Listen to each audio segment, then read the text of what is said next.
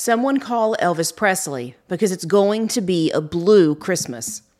Welcome to winter. The days are shorter, and now, thanks to our lifestyle and economic woes, our wallets are emptier.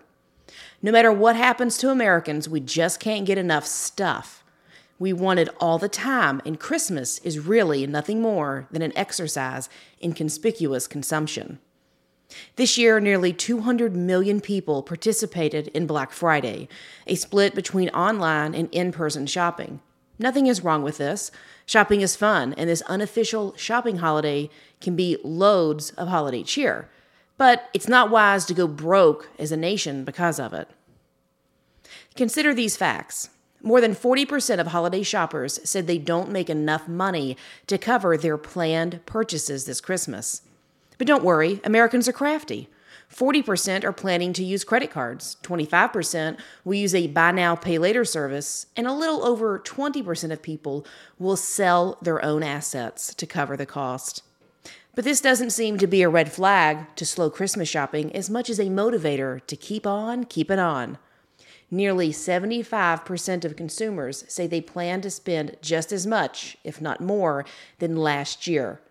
In fact, retail sales are expected to reach as high as $960 billion. That's more than $70 billion more than last year. On average, Americans are projected to spend nearly $1,500 this Christmas season. But this isn't just a rant about greedy Americans or their materialistic ways, or how we have replaced Christmas with gifts. It's about how ignorant and arrogant Americans are. This year, inflation hit its highest level in over 40 years. On average, inflation has cost Americans more than $700 extra each month in 2022. This equates to more than $8,400 for the year. That's according to the United States Joint Economic Committee. And that could be way more depending on which state you live in.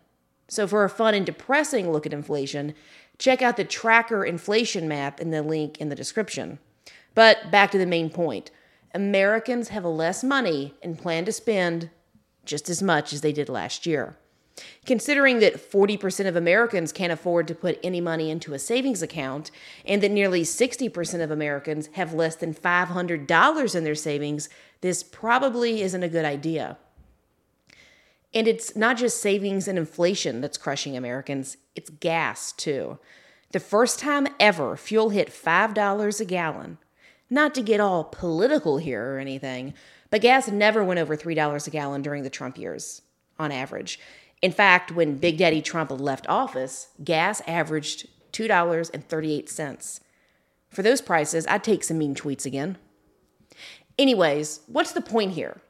We will be drowning in meaningless crap while also being unable to afford our basic needs.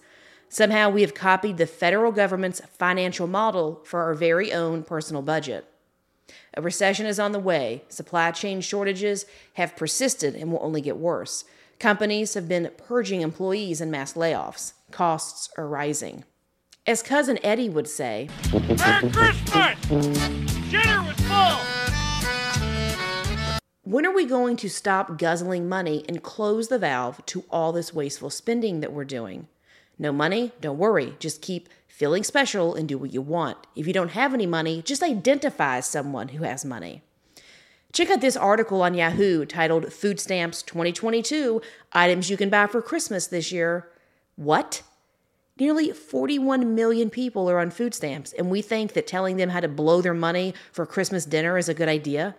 Maybe you should have a peanut butter sandwich and not blow your food benefits on one day of bougie eating. Use a coupon for crying out loud. Maybe you could use some of your leftover food stamp money if you don't blow it and stock up on some items and some staples and try to move yourself out of poverty. Just saying. What's going to happen is everyone's going to go broke on the gifts they bought, then return the ones they received to pay the credit cards that they overextended.